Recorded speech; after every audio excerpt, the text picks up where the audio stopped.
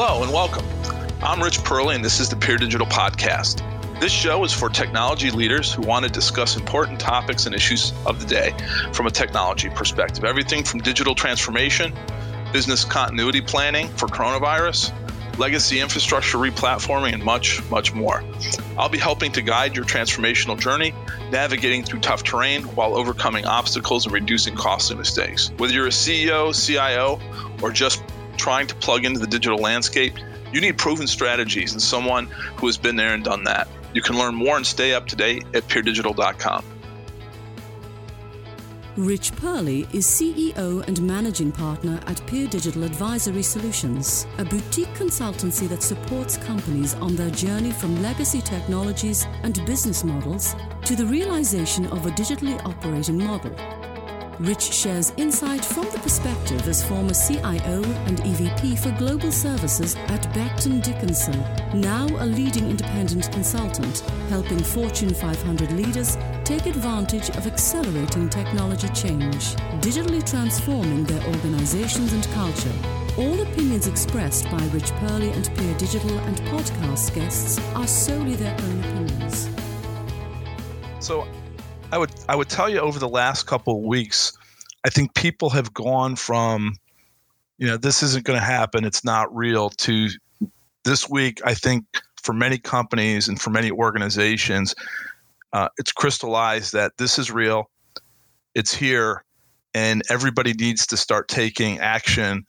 My customers are large Fortune 500 companies, and everybody is really looking at, what is the impact and revisiting how do I work differently? The whole notion of social distancing and how do I move my workforce out of the infrastructure that I've set up and have people working at home so that they can protect their people, but at the same time still continue to work and do the right thing for their organization. So I can tell you most of the executives that I'm working with are totally focused on, contingency planning around the coronavirus. All of the technology leaders are really evaluating how do we work differently. In some instances, they're buying software and equipment because they had a different way of working that didn't necessarily contemplate this situation that we're in. And it's probably going to be a situation we're going to be in for some time. And so this is it's an opportunity to really see which leaders are at the forefront and really making those changes and helping their organizations. Are you running away from the building, or are you running to it, trying to really help and solve your organization's problems? First you have to understand the human side of this. People are worried first and foremost about their families. If they've got children at school, if they've got elderly relatives at different parts in the country, are they safe and how are they making out? Because obviously it's a huge distraction for all of us in the media today. And so just checking in with your team to make sure, are you okay? And then I think understanding that it's okay. Now, what are the changes that we have to do in order to, as much as possible, keep some level of normalcy for your folks and for the organization? What are some of those projects? In the military, before war, they'd have people paint the ships because they didn't necessarily want them focused, on the battle at hand. They wanted them focused on some routine activity. And so what are those, activities that you could focus your organization on beyond just, the regular day-to-day work, and, keep them focused on something other than coronavirus, which is just dominating the conversation and will for some time. And I think, that's what we need to be doing as leaders is giving people alternative focuses, making sure that we're checking in, and then really focused on, how do we address this, and how do we, as I said, maintain some semblance of normalcy. Let's just take the very specific, I've got to move people from our facilities, where all the phones, all the desks, all the infrastructure, and now I've got to support them, with more of an internet infrastructure.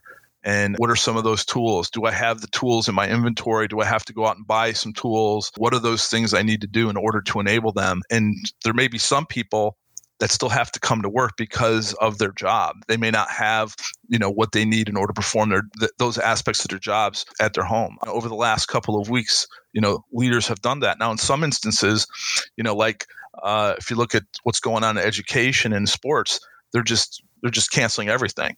We're just going to stop until further notice. And I think some companies are going to have to do that as well. I think it's going to be, industry specific. I think it's going to be company specific. And what are those, business continuity plans that companies are putting in place? I think that's the other part of this, is it's really testing business continuity, because that's a lot of what this is. How do I continue my business in the face of a quote unquote disaster, and how do I keep things going? When I was at BD, we had a hurricane that rocked one of our manufacturing locations in Puerto Rico, and what I thought made that really great is you had all of these different functions led by the manufacturing organization come together on how do we help connect the facility? How do we make sure that the people get paid? Because it was a situation where you couldn't buy anything in Puerto Rico unless you had cash. So we had to fly cash into Puerto Rico to cover for our employees there. And everybody really came together. And so as I think about this and I think about the organizations I'm working with, how do people come together and how do we help each other get through this? Because if you look at some of the charts, the United States is really only at the tip of the iceberg as it relates to this event. And, there's a lot more that we're going to have to go through. And so whether it's helping your customer, whether it's helping your neighbor, or your family, how do you work through that in a way to keep things moving? Companies have been facing different types of disasters, and not all of them we're aware of. This one is obviously immensely public, and you can't get away from it. But many companies have been targeted with cyber attacks, and so just like we did with the Puerto Rico incident at BD, we went back and we said, okay, what were the things that we were doing right? What were the things that we were doing wrong? And what you find is that there's a constant trade-off between the cost that you have to spend today and the risk that you're trying to mitigate, right? The unknown risk that you're trying to mitigate in the future. And what you find a lot of times when you go back and do the root cause analysis on, well, how come I didn't have this in place or that in place, is there was financial decisions that were made maybe 5 years ago. And a good example is, I was responsible for shared service centers, and all of our associates in the shared service center had laptops. We had one location in Santiago, Chile, that periodically would have earthquakes. And sometimes the people couldn't get to the building. And so, with that part of the business continuity plan, we know that because people had internet access, they could still work and do some semblance of their job, from their homes. Some companies have said, hey, you know what? We're going to only have desktops because a desktop is only $800 and a laptop, I may have to spend $2,000. So the reality is one day of loss of work in the shared service center probably covers the delta. And so how do you get leaders at that point of purchase with constrained budgets to make the right purchasing decisions so that when that event happens, and God, we all hope it never happens, but we found that more and more, whether it's, power outages in certain parts of the world, whether it's, a pandemic like we're facing now, it's causing us to do things differently. And the reality, whether it's what happened today, whether it's a hurricane, the resources that you need are going to be constrained at when that event is going on.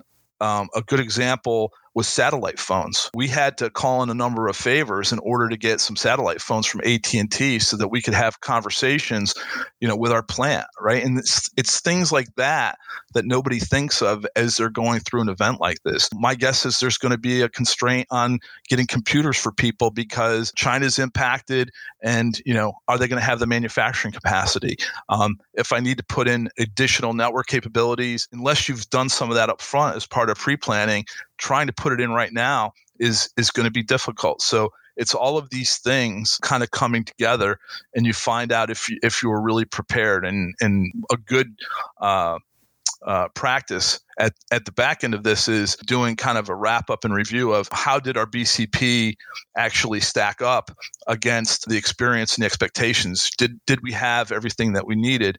And BCPs, some organizations are dusty documents, right? They're things that I haven't looked at it in 10 years, and they should be living, breathing documents and things that are exercised at some frequency to make sure, because the world's changing. And if you're not keeping that fresh, you will need it someday, and it won't be where you need it to be to protect your company and to manage your risk.